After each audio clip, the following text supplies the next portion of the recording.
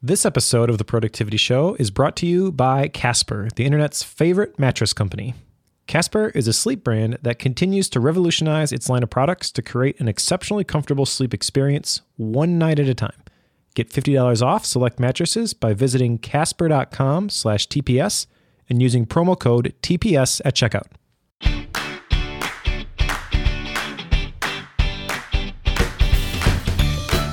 Welcome to The Productivity Show, the Asian efficiency podcast dedicated to helping you make the most of your time, attention, energy, and focus. In this episode, I'm joined by Marmel Reposar, Asian efficiency's very own Scrum Master. Marmel and I dive deep on how we use Scrum here at Asian Efficiency in order to consistently and systematically create podcast episodes, video courses for the dojo, and everything else related to Asian Efficiency's day-to-day operation. We talk about some of the things that Marmel has learned from her experience as Scrum Master for Asian Efficiency and share 3 of the specific challenges that we've had to overcome in the 4+ years that we've been using the Scrum framework, as well as the 5 reasons that we love Scrum so much here at Asian Efficiency. If you're looking for an explanation of Scrum, you'll want to check out my interview with Lucas Smith in episode 189. But if you want to see how we personally use Scrum and implement it here at Asian Efficiency, then this episode is for you. You can find links to everything that we discuss in the show notes by going to theproductivityshow.com/191. And now, on with the show.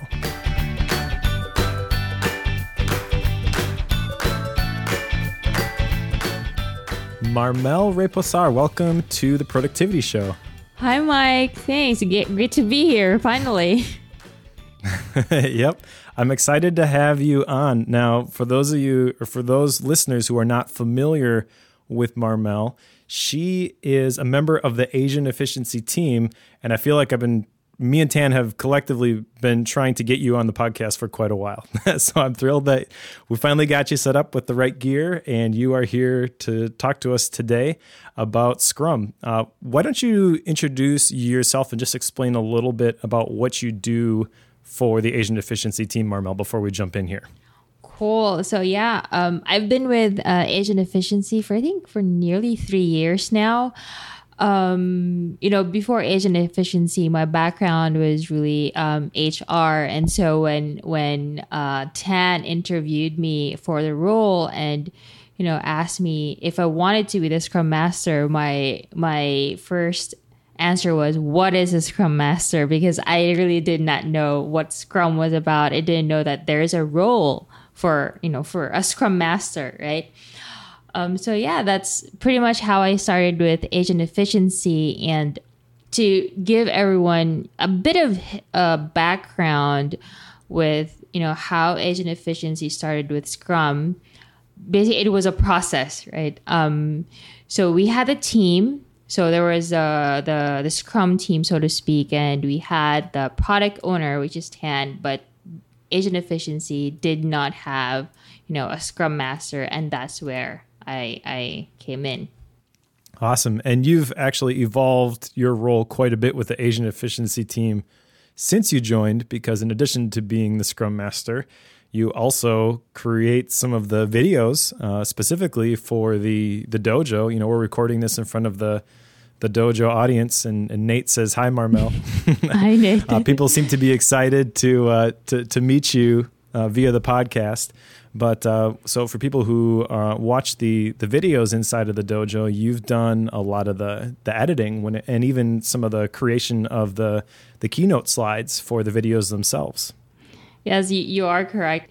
My role has evolved, and I think that's the one great thing about being a Scrum team and using Agile is because there is flexibility. And just because I'm the Scrum Master, it doesn't mean that I don't have to take on another role within the team. And it's great to be able to help out. And one role of a Scrum Master is really being a servant leader. So helping out the team in any way that I can. And one of which was, helping out with the videos or editing the videos or the slide decks as well.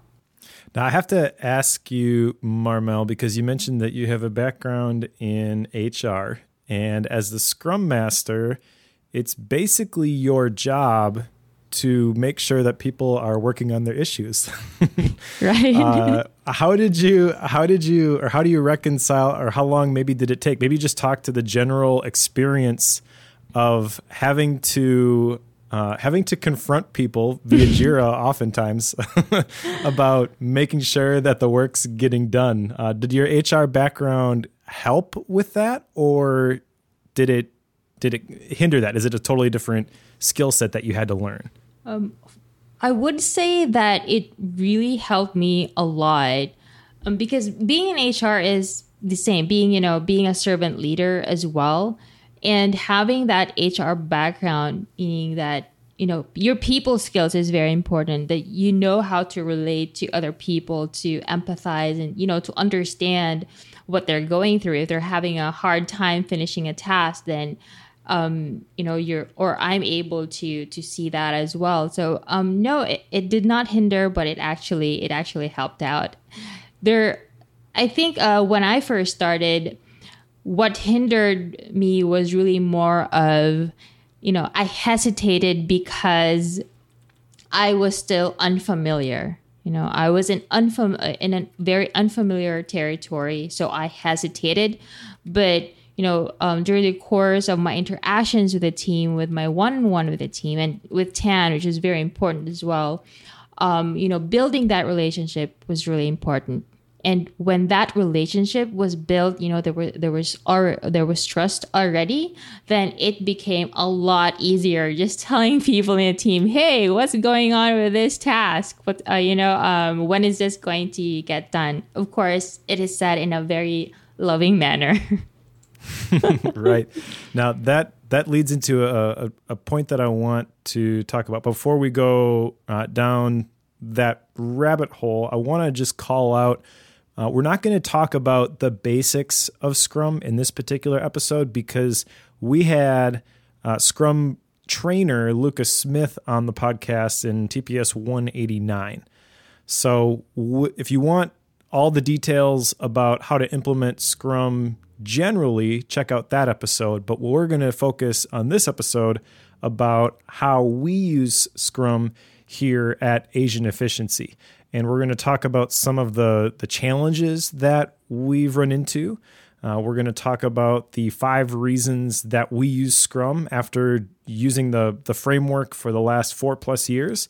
And we're going to talk about 3 challenges that we had implementing Scrum that you can avoid and get fixed. All right, so that's kind of the outline for this particular episode. But I want to talk about something that you just said about the relationship and the trust. So I know that one of the books that Tan makes everybody read when they join the Asian Efficiency team is the 5 Dysfunctions of a Team.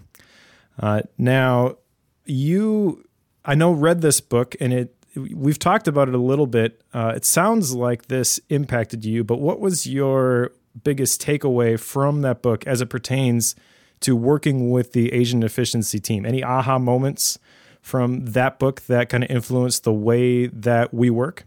One of the things that really struck me with that book, 5 Dysfunctions of a Team, is really the first level, which is trust. That once we do not have that, everything else crumbles. And it's always based on that. Like, whenever we hire someone new on the team and we ask them to read that book, and when we share about what we learned, that is one point that I always, discuss with a new team member, is that building that basis of trust, because it's very important. If we do not have that, then we are not able to work or function as a great team. Nice. And so there's some specific things that we do that help us build that trust. We'll get into the meetings structure and how we've adapted this to our specific situation. We're a small remote team in a little bit here. Tan wants to know in the chat, what do you like most about being the Scrum Master? Being the Scrum Master, that feeling I get when I look at the board and we still have like 2 or 3 more days before the sprint would end and the backlog is already empty and most tasks are already done, that feeling that, that you're part of that team, ensuring that the team gets their tasks done, I guess that's the best feeling. And I guess that really makes me happy. Nice. All right, so let's talk about specifically how we implement this at Asian Efficiency. So I mentioned we're a small team, and in a small team, sometimes you don't have all of the different defined roles. And again, we covered all of the roles specifically in the Scrum framework with Lucas Smith in episode 189. But just for review very quickly, there's 3 different roles, really. There's the Scrum Master, which is you, Marmel. There's the Product Owner, which is going to be different based on the project. I'll let you talk to that specifically.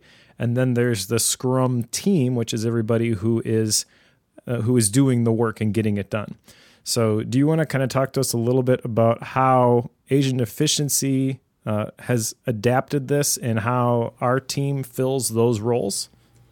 Yeah. So for Asian Efficiency, Tan is our PO or our product owner, although Tan would also do some of the work, which would in turn mean that he's also part of the Scrum team. And then, there's me, the Scrum Master, but I also do work in the sprint, which also makes me a member of the Scrum team. And then, the Scrum team. And then you are also a product owner, Mike, for example, for our podcast project. At the same time, you help out with backlog grooming. For other teams, the bigger scale teams, they have either a product owner, they have their Scrum Master that might handle 1 or more Scrum teams, but he or she does not do any actual work. And then there are the team members who does not do Scrum work and are not PO. But for us, because we are a small team, and I think it really works for us because of our different skill sets as well. Yeah, it can be a little bit challenging to switch those hats all the time. So we do backlog grooming, myself and Brooks as well, for different issues, different areas of responsibility. And I know that it's a little bit difficult for me anyways to be working on work in the sprint and then to kind of take a step back and think conceptually about the grooming the backlog for the other sprints and thinking strategically about the things that we need to get done. How do you reconcile those different modes? Any tips or tricks that you use to make sure that you're being effective no matter what approach you're taking to whether it be working on the things in the sprint or thinking about the sprint and managing the issues that are a part of it? So how I do it might differ for other people, but for me, when I start my day, when I start work, I first put on my Scrum Master hat. I go over the board. I look at what task needs to move forward or what might not be moving forward. So, just checking all the tasks in the board. And after that, I put on my team member hat. That's when I do the work that's on the board. And then during the huddle or before our huddle, I put on my Scrum Master hat again. Just checking the board for any new movements while I was being a team member. So that's what I would do. That's what I do. Yeah. Somewhat related, and I'm not sure if you have a specific answer to this question, so that's okay if you don't. But Ankit, I think is how you say your name. I apologize if I pronounced it wrong. In the Slack team is asking, what he understands from Scrum is that it's a team-based technique. Do you have any tips for implementing it for a solopreneur? So when I talked to Lucas, he talked about how a lot of big organizations use Scrum, and there's obviously certain challenges and also advantages of using the framework in that particular area. But when you're talking about a solopreneur, I think you kind of take this changing hats thing to a whole nother level. Do you have any specific advice for Ankit? Yeah, there are some probably things that in Scrum that you can still implement even if you're a one-person team, like having a backlog and doing retrospective or reviews.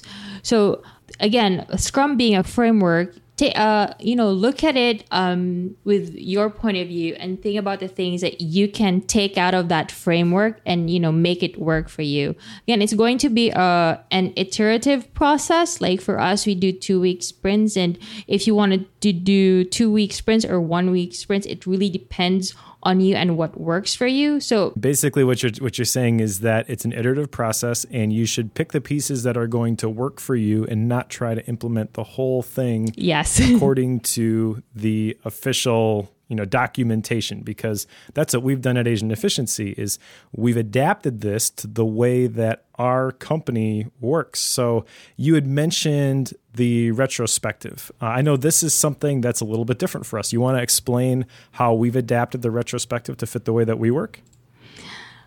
Sure. Yeah. Funny you just mentioned the retrospective because earlier on we were talking about the 5 this functions of a team. So the sprint retrospective is what we call a Scrum event. Basically, the goal of the retrospective is to identify improvements to be made. So, and again, if you've not read the 5 dysfunctions of the team, I suggest that you read it. For some, the retrospective can be ego busting meeting, but in AA, it's not like that. So we would always focus on what went wrong and how we can address it. How can we make it better? And we never focus on who, right? We don't focus on who made the screw up. Although if I knew ahead of time that I made a screw up, I voluntarily say that, okay, it's me, I'm sorry. Just an example, a few sprints ago, it slipped my mind to check a podcast issue, which nearly rolled over. I say nearly because thankfully it did not. And Mike was on leave that sprint. So yeah, and it was on me and it was a lesson learned. And at the same time, it was also discussed during the retrospective. I truly believe that because in Asian Efficiency, we are all open to feedback, that we are able to go beyond that, ouch, that kind of hurt, to, yeah, you know what, you're right, I need to work on this, or thank you for that feedback, I really needed that. Yeah, hashtag Kaizen. It's yes. one of our core values. Those small improvements, those add up to the big results. So I think that that's one of the things, coming back to Ankit's question, that you could apply even if you are a solopreneur, is those 3 questions that we use in our retrospective. What should we start doing? So things maybe that we recognize there's a process that's broken or something needs to change that we aren't currently doing right now, something that we should start doing. That's question number 1. Question number 2, what should we stop doing? I think a lot of people don't ask this question and they just end up continuing to do things that really aren't contributing a lot of value. And then the 3rd one, any lessons that we've learned, surprises that have come up along the way. Documenting those types of things is important as well, because nothing goes exactly according to plan. And sometimes things work out better. Sometimes things work out worse. Oftentimes we think that we're going to be able to do this big thing and we're going to do it completely efficiently because we're Asian Efficiency. And it doesn't always go that way. So I think a lot of these lessons that we learn tend to be, when estimating this type of thing in the future, we need to account for this. Do you have any specific advice for implementing those 3 questions and then maybe adapting them to an individual scenario like Ankit's? For Ankit, I would suggest that when you do your reviews, you have to think about those questions. I think you were mentioning about what went well and what could have gone better, right? And what we have in our retrospective boards are specific areas, right? Like for the process, what went well for this process and what could have gone better for this process. So I would suggest that he would do the same thing, be specific on which areas that he wants to review, and then just put the 2 columns, what went well and what could have gone better. Yeah, that is a little bit different than what I was talking about, but that's a very good point. So we've got, what should we start doing? What should we stop doing? What are the surprises? But then also, like you said, based on the different areas, we've got those questions where what went well, what could have gone better. Do you want to just real briefly define some of the different areas that we use those questions for? Yeah, just on the top of my head, first we have the team. So basically our working relationship with the team. Then there are the priorities. And these priorities we define during the quarterly planning. And we agreed on, that for this quarter, we're going to be doing this. So those are our priorities. And then another one is the process in place. And then there is also technology. Yeah, technology is definitely one where I tend to post a lot of things that could have gone better. Yeah, but we learn a lot from that. And then the last but not least, everything that would not fall onto those categories, we simply put under everything else. But I think those are the main items that we review. So would you mind just explaining a little bit about the technical process of how we execute one of these retrospectives? Like maybe start at the very beginning. We use Zoom. I'll just maybe start there. We use Zoom to connect everybody, and then usually Tan is the one who's sharing his screen, but then walk us through the whole process of that entire meeting. What does that look like? Sure. So yeah, as you mentioned, we use Zoom so that we can do screen share. The first part of the meeting is really the review. So we go through what were done during the sprint. We don't review everything. We mostly review big ticket items or tasks where we had issues on, or where we would like to share the process. Or if it's an entirely new process, then we discuss it and then we demo that to the entire team, right? And then after the review of the items, we go to our retrospective, and that's when we discuss, the things that we should continue doing or stop doing or start doing. Any lessons learned. We also discuss, as I mentioned earlier, like what went well and what could have gone better. And this goes for everyone on the team. And that's why we encourage our team members that during the sprint period to add items to the retrospective board, as we call it. After we're done with a retrospective, we immediately go to the sprint planning. The sprint planning is where we discuss what we're going to do for the new sprint that is going to start that very same day. So this might be very different from other organizations, because for some they would do their review on a separate meeting and then their retrospective on a different meeting. But for us, it just happens in one meeting. Yeah, and there's a couple things that we've done to make that possible. I think the biggest one is that we all contribute to the backlog grooming, and then we even have a separate backlog grooming call the day before to go over every single issue that's going to be in the sprint, make sure that the acceptance criteria is clear, the definition of done is there, the stories are all good, they're all estimated, so that when we get to the sprint planning, we can just say, this is the same as we looked at. These few things maybe have changed, but it makes that part of the meeting where we need to agree on the scope of the work that we're going to do as a team a lot more streamlined. What would you say are some of the things that you've learned in terms of how we determine how many story points we're going to do? Again, we're using terms that we've defined in episode 189, but story points are basically how big or complicated something is going to be. So as the Scrum Master, maybe you can speak a little bit to some of the things that we've learned in terms of estimating the number of story points that we can execute as a team. this part of our Scrum journey in Asian efficiency has really been a learning process, and I would say even until now we're still learning. So over the course of like more than 3 years, there were times when we overestimated or underestimated the number of story points. So I guess we've come to a point that we've standardized, especially for tasks that are repetitive. For example, the podcast task. More or less, we've already. Would you say we've perfected it, Mike? Like we already know, and it's the right number of story points every time.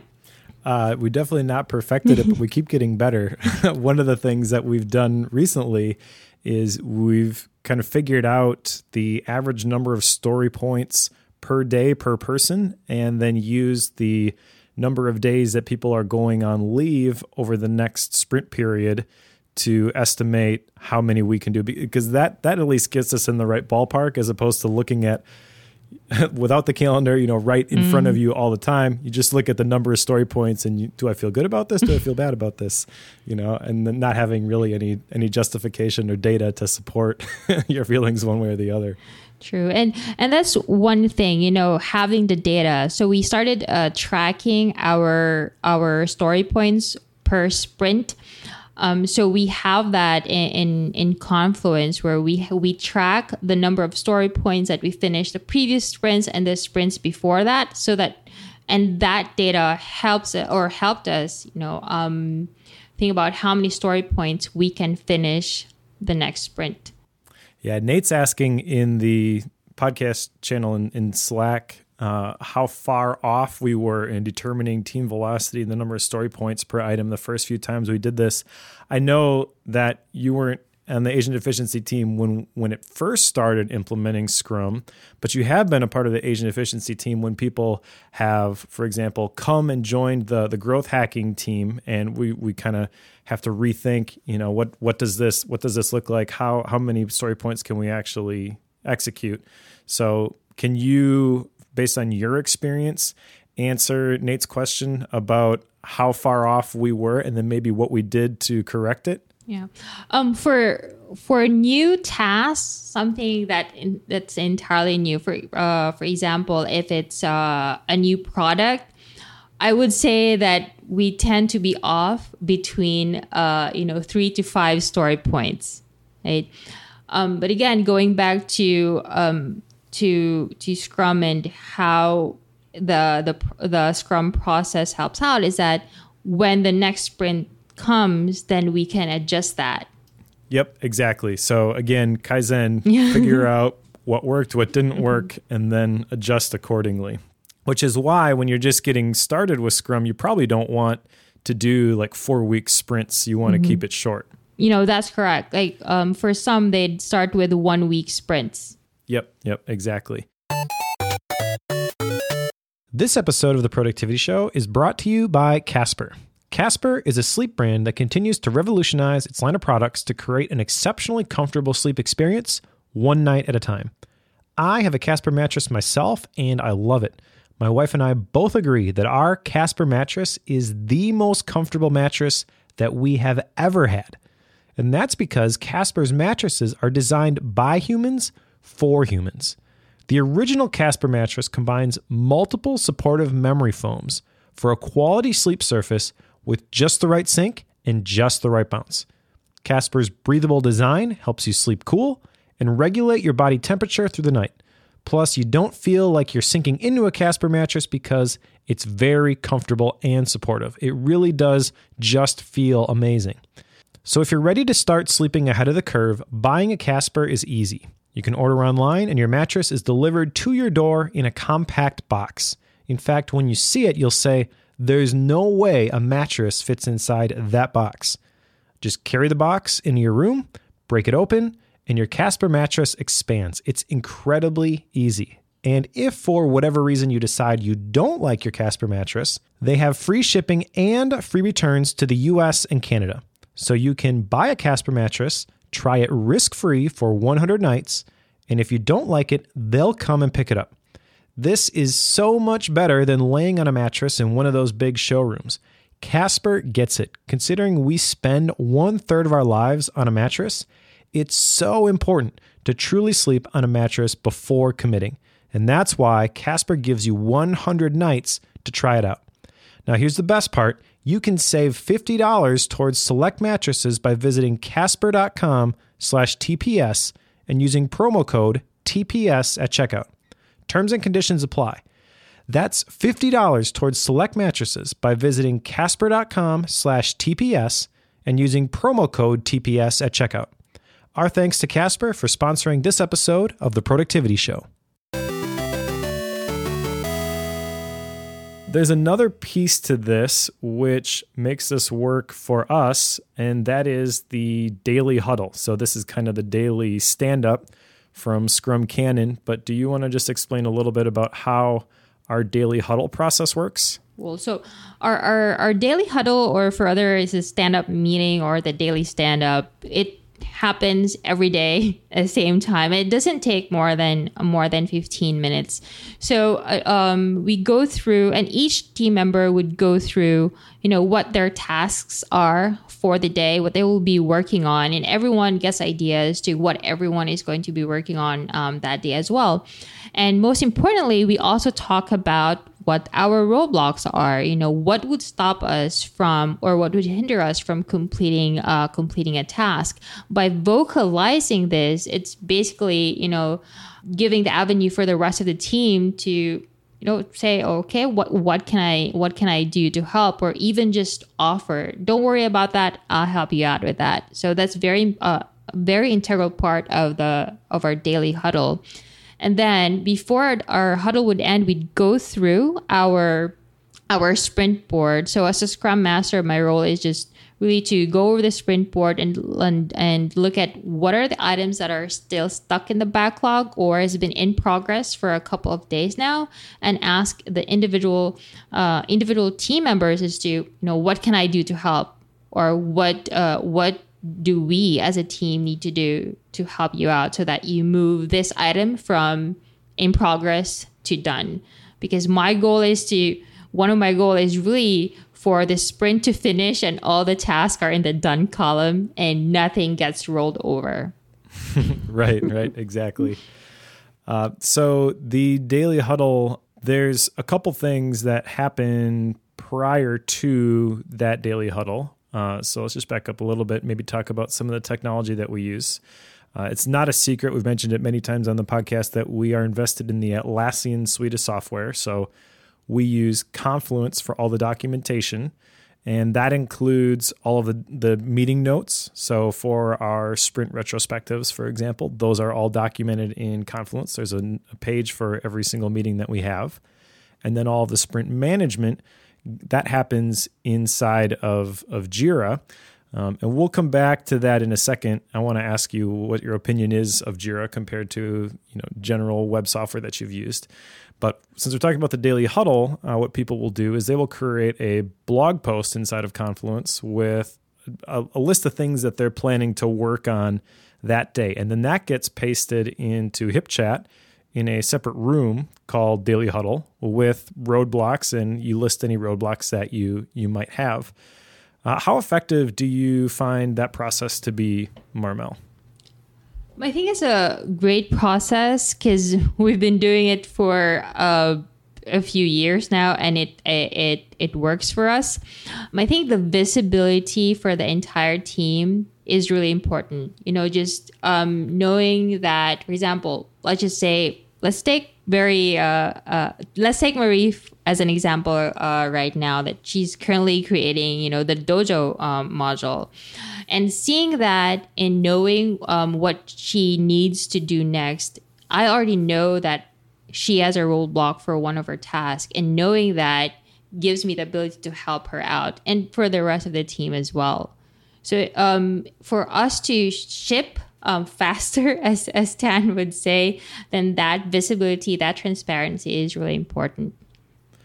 What do you think about Jira specifically? So I know that there are some things that we've customized inside of Jira. A lot of people use Jira for like software development, and we're not using it to track bugs or anything like that.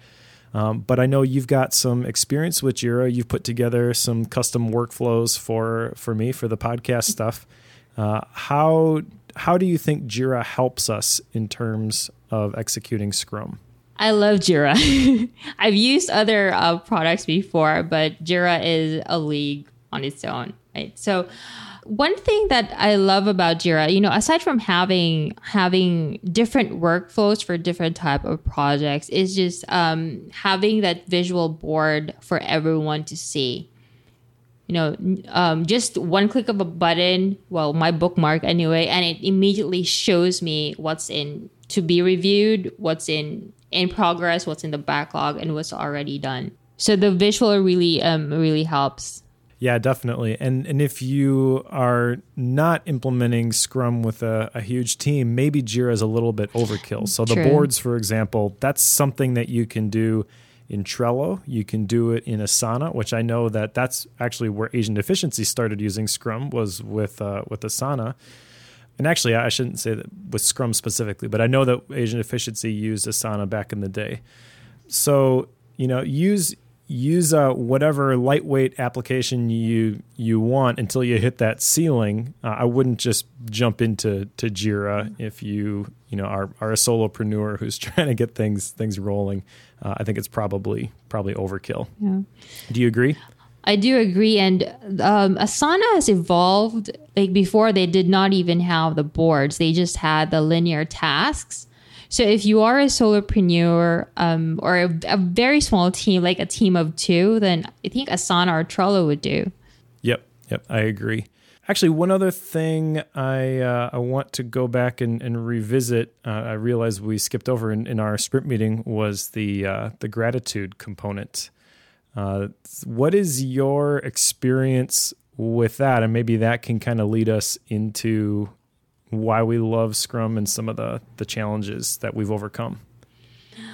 I did not know anything about the round table of gratitude before I joined Agent Efficiency. And this is one of our practices that I really like, and one thing that I keep sharing. Like when I attended the Scrum conference, this one thing I shared and everyone was like, wow, you really do that? Yes, we do. And the round table of gratitude is really just highlighting the members of the team that you feel very grateful for. It could be like, Mike, I'm grateful for everything that you do, especially for the podcast, being the product owner. And hearing that, for example, if someone is grateful for what I did, it really pushes you forward to do your best. Right? Because that your work is recognized and you make other people feel happy as well.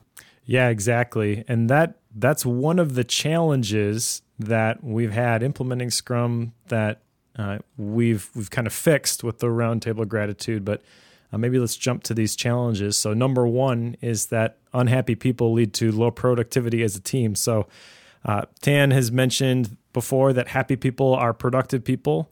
And he's talked about how this gratitude ritual, this is really part of Agent Efficiency's secret sauce.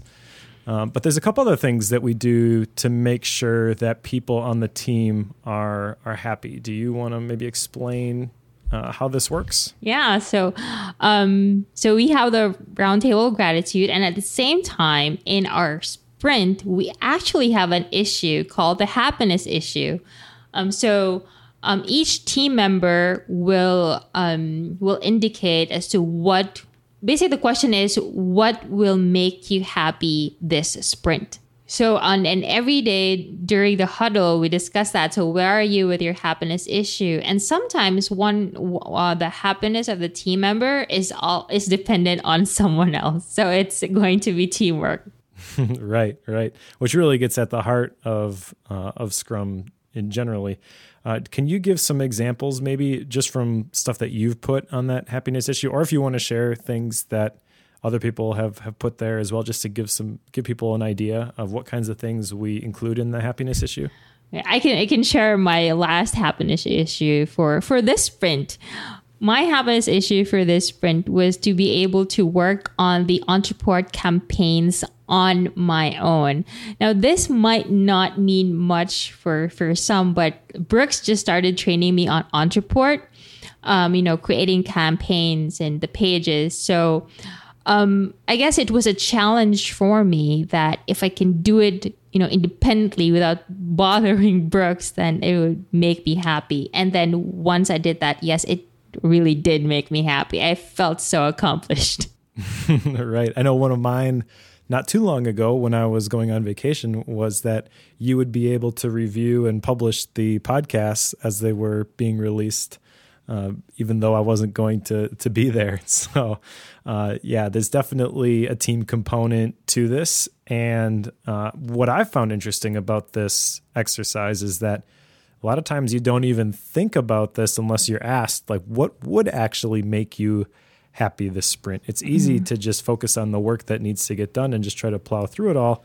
But it's worth it to think about how can we make people happy, because then they're more effective when they're working on the things that are in the sprint.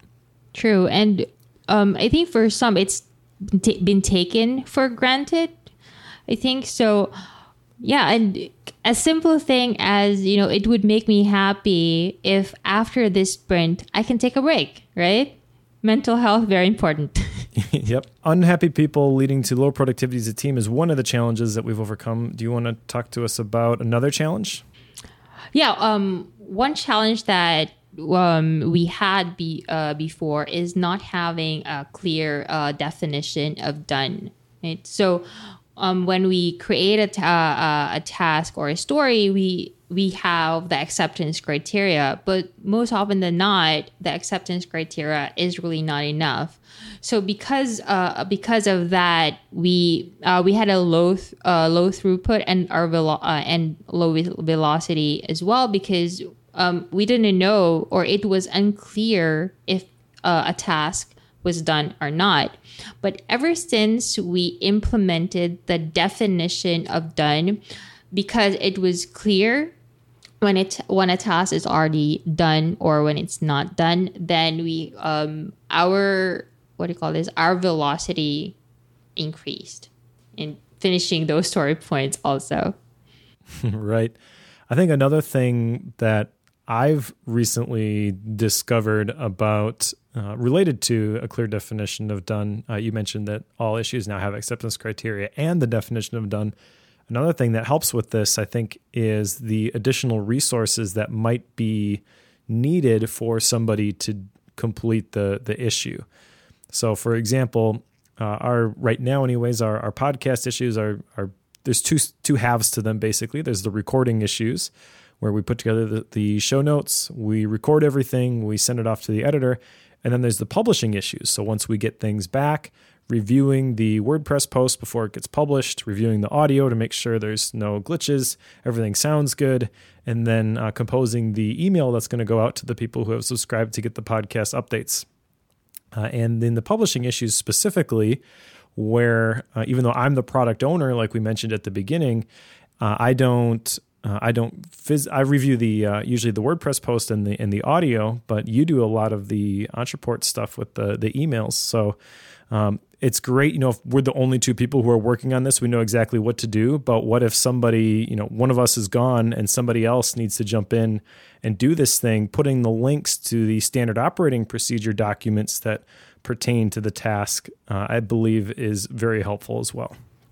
Correct. Especially, the SOPs that we add in there. It's really helpful. Yep. So that's the second challenge. What's the third one? The third challenge, and we've discussed this before, was really the story points. Before we never hit 100%. Like in one sprint, we'd agreed on finishing 140 story points, and we'd end up finishing just 80 story points. So there was this huge disconnect as to what can we really do in one sprint. And then we had coaching with a third party, and not just me, but also Tan, and that really helped a lot. And also just looking at the team calendar helped as well. And then discussing as to, what is our velocity per day metric? When we talk about velocity per day metric, we take into consideration the number of working days in the sprint, who is going to be on leave as well. Then we also standardize, how many story points stats are, for example, the podcast issues. And one lesson that we've learned over time is that, when we start, if it's a new issue, we usually start with a higher story point, and the more times we do it, and then the smaller the story point becomes.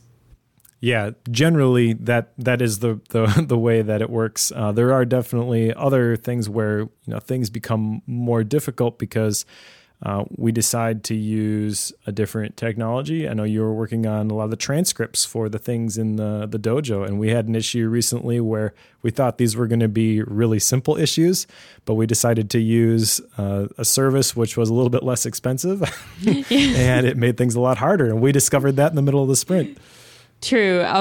Again, because it being an iterative process, then we learned our lesson. So the next sprint, we were able to adjust the story points accordingly.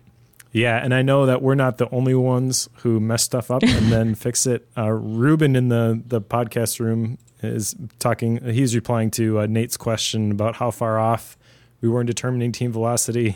He says, it wasn't even computable. It took us 4 sprints to get anything even close. So, and Tan has got a note here in the show notes, that even the pros are not great at this. And Tan has shared the story before about you're building a building with 100 floors, and maybe it takes you a day to build the first floor. Does that mean it's going to take you 100 days to build all 100 floors? Probably not, because you're going to add more complexity as you go. And like I said, really, no matter how much experience you have with this, the tendency is to assume that things are just going to go smoothly, and that's not always the case. It actually reminds me of, I think it was during the time that you were developing the Finishers Fast Lane material.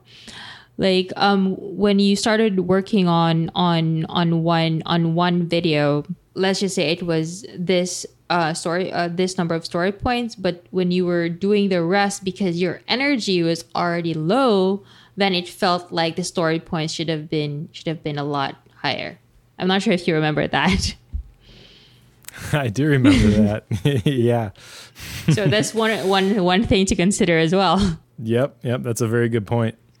All right, so those are the 3 challenges that we've had implementing Scrum: overestimating and underestimating the story points, unhappy people leading to low productivity as a team, and what you can do to make people happy, and then also not having a clear definition of done, and some things that you can do to make sure that the issues are clear. Now let's talk about the last section here about why we love Scrum here at Asian Efficiency. And I know that there's 5 reasons listed here. You want to talk us through the first one? First one is visibility for the company owner, or in this case, Tan, to see where things are at. That's one. Like when it comes to projects. Maybe he should have been on here to explain why this is so important. But speaking for him, you want to kind of explain why it's important for the company owner to kind of be able to just see where things are at instead of having to ask people where things are at. Like what we have in Confluence, because before we start, any sprint, we have the quarterly planning, right? And then we have the goals, and those goals are basically tied up to what we do in each sprint. So with that said, and having those goals in place, and if I were Tan, I don't want to go to everyone in the team just asking where we're at with all the tasks. I just have to go to the board or go to our main page Confluence, and it's there. I already know where we are at. Or if a certain task is, if I want to know if a task is done and it's a high level task, then I just have to go to the board. I don't have to bother anyone, especially if it's a weekend. Nobody's working during the weekend. Right. Well, no one's supposed to be working over the weekend. Yeah, but I know some who does. But that's all documented, and that's one of the values of using software like Confluence and Jira, and also I think constantly updating the issues. One of the things that you ask everybody to do when we have the sprint planning meeting is to indicate on there, and we do that through comments, where things are at when you're planning to work on something. So this particular sprint, for example, I had a couple of presentations to do for Finishers Fastlane last week. And there was another podcast issue related to a time-sensitive podcast issue that needed to be completed. And then I was out one day for a conference. So my big task of rewriting a blog post, which I'm going to get done before the end of the sprint, but I wasn't going to be able to work on it until today. And so I commented on the issue, said I'm not going to be able to work on this until, as we're recording this, March 19th. And then you don't have to bug me. Tan doesn't have to bug me and say, hey, where are things at with this, because it's commented in the issue. And I think that's something that we've gotten pretty good at, is consistently commenting on the issues. Do you want to explain why that is so important? And maybe if you have any examples off the top of your head of like maybe somebody who's commented and we've realized that maybe this isn't the right thing, so we've been able to course correct and saved a bunch of work? I can't remember on the top of my head for an example, but one thing that I can share as to why it's important that we comment on issues is, for example, if I started on a task and suddenly the next day I was sick and I could not work, then anybody from the team, just basing it on my comments, they already know where I'm at and they can just take over, right? So there's continuity of work. Right. Yeah, that makes sense. One thing that I just thought of, just as an example, and I don't think this has happened recently, but one example of why it's so important to be communicating regarding the tasks would be for the creation of videos for like the dojo, because there may be something in, let's say, a Keynote file that isn't quite right. And if we're having constant communication about it as it's being developed, we can fix it real quickly, as opposed to, let's say you're working on this in isolation, okay? And you aren't online, you just have all the files on your computer, you're working hard, but you're not telling people what you're doing. All of a sudden you're like, there, I've got the final video done. And you realize that there's a typo in the Keynote file, and I'm reviewing it and I say, okay, Marmel, that's great, but you got to fix this, this, and this. And it creates a bunch more work. Yeah. So, and that's one reason as well that once we start working on something, we always store it in Dropbox where everyone can see. Yep, exactly. So, yeah, you mentioned why we love Scrum. Number one, highly visible for the company owner, see where things are at. What's the second one? The second one is a unified language for all people in the company to discuss work stuff. And because everyone in basically in agent efficiency knows about Scrum, the terminologies we use, basically we know we're speaking the same language when it comes to that, right? We talk about, when we say TBR, we all know that it's, to be reviewed. Or when we say, what's your roadblock? We already know that we're talking about, okay, what's going to stop you from doing a certain task. So that's very, very important as well. It will come as a challenge, especially if it's a new team member. But because we use those every single day, especially during the huddle, that everyone else gets, acquainted with it as well. Nice. What's the third one? Self-organizing team. When we talk about self-organizing team, we look at the board, and just because a task is not assigned to anybody, it doesn't mean that you're not supposed to work on it, right? Anybody on the team can pick up on that task and work on it. And if they stop, and like I mentioned earlier, if someone goes sick, someone else can take over. And having a self-organizing team as well, you already know what your bandwidth is, if you can take on more tasks or if you can't. Nice. And the fourth one, we kind of talked about this a little bit already, but the transparency. Everybody knows what the status of a certain project or task is. You have listed in the show notes here. There's no red tape. But what is the fifth reason why we love Scrum? And then maybe you can talk to specifically what we've done regarding this. Lastly, it's really continuous improvement because of the iterations, and the things that we learn during retrospective, we're able to implement the next sprint.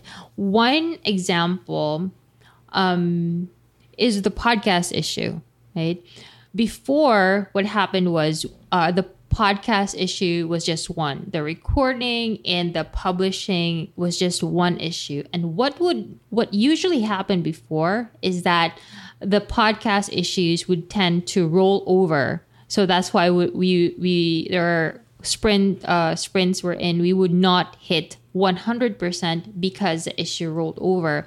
And it wasn't really the fault of anyone in the team, because for our podcast issues, we have, our third party, right? And we really don't have any control over items that we give to another organization or a third party company. So that's where the plan to divide the podcast issues into two. And ever since we've done that, meaning we have the recording issue and the production issue, I don't think we've ever had a podcast issue roll over. Yeah, I don't think we've had, at least if they have rolled over, it's not very many. It's certainly not every single sprint anymore. There's another thing that we've done, though, regarding this continuous improvement or Kaizen, where we've got these specific Kaizen issue in our sprints. Do you want to explain how we implement that and what that process looks like? Because that's a little bit different than the standard Scrum issue. Yeah. So in our sprint, we add the Kaizen issue. So Kaizen, again, continuous improvement as well, and is one of our core values in Asian efficiency. So for the Kaizen issue, each team member basically would contribute a Kaizen issue, like what they would do for improvement. For example, it could be as simple as there is a typo in a blog post or in a sales letter, and they're going to change that or correct that. Or it could be as complex as automation, make things better for our customer success team. Which is where Brooks really shines. Yes. He's really good at the automation stuff. Cool. So just to recap real quickly, the 5 reasons we love Scrum over everything else. Number 1, it's highly visible for the company owner to see where things are at. Number 2, unified language for all people in the company to discuss work stuff.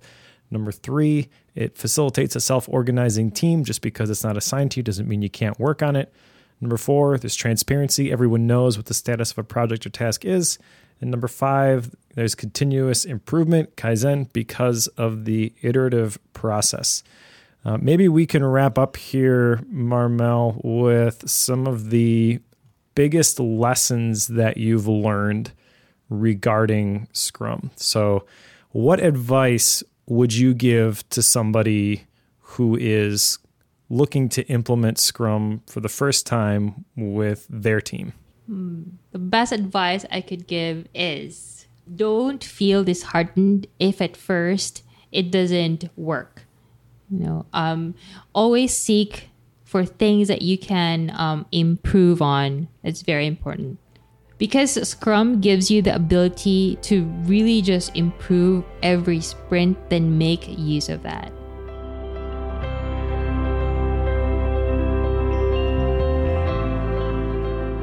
I hope you enjoyed this episode with Marmel and have a little bit better idea of how we work here at Asian Efficiency. I also hope that this episode inspired you and gave you some ideas about how you can improve the way that your organization gets work done. Even if it's just a small improvement, like we talked about in this episode, those small improvements can have a significant impact in the long run. And if you're looking for more small improvements that can translate into big results, check out the Dojo, our online productivity community. The Dojo is the place where like-minded achievers share their own productivity workflows, so you don't have to reinvent the wheel. In addition to the incredible community, Dojo Access gives you a comprehensive video library that includes dozens of premium productivity training modules that you can't find anywhere else. And a brand new video course is delivered every single month. Now here's the best part. You can get access to everything the dojo has to offer for only $1 for your first month. But this offer is just for podcast listeners. So if you want to take advantage of this special offer, you have to go to theproductivityshow.com/dojo. You'll get access to the entire dojo for $1, including the private video training library, the community, which can help hold you accountable for reaching your goals, and you get direct access to myself, Marmel, Brooks, Tan, and the rest of the Asian Efficiency team. But that special $1 for your first month offer is only available at theproductivityshow.com/dojo. Again, that URL is theproductivityshow.com/dojo. You can also find links to everything we discussed today in the show notes by going to theproductivityshow.com/191.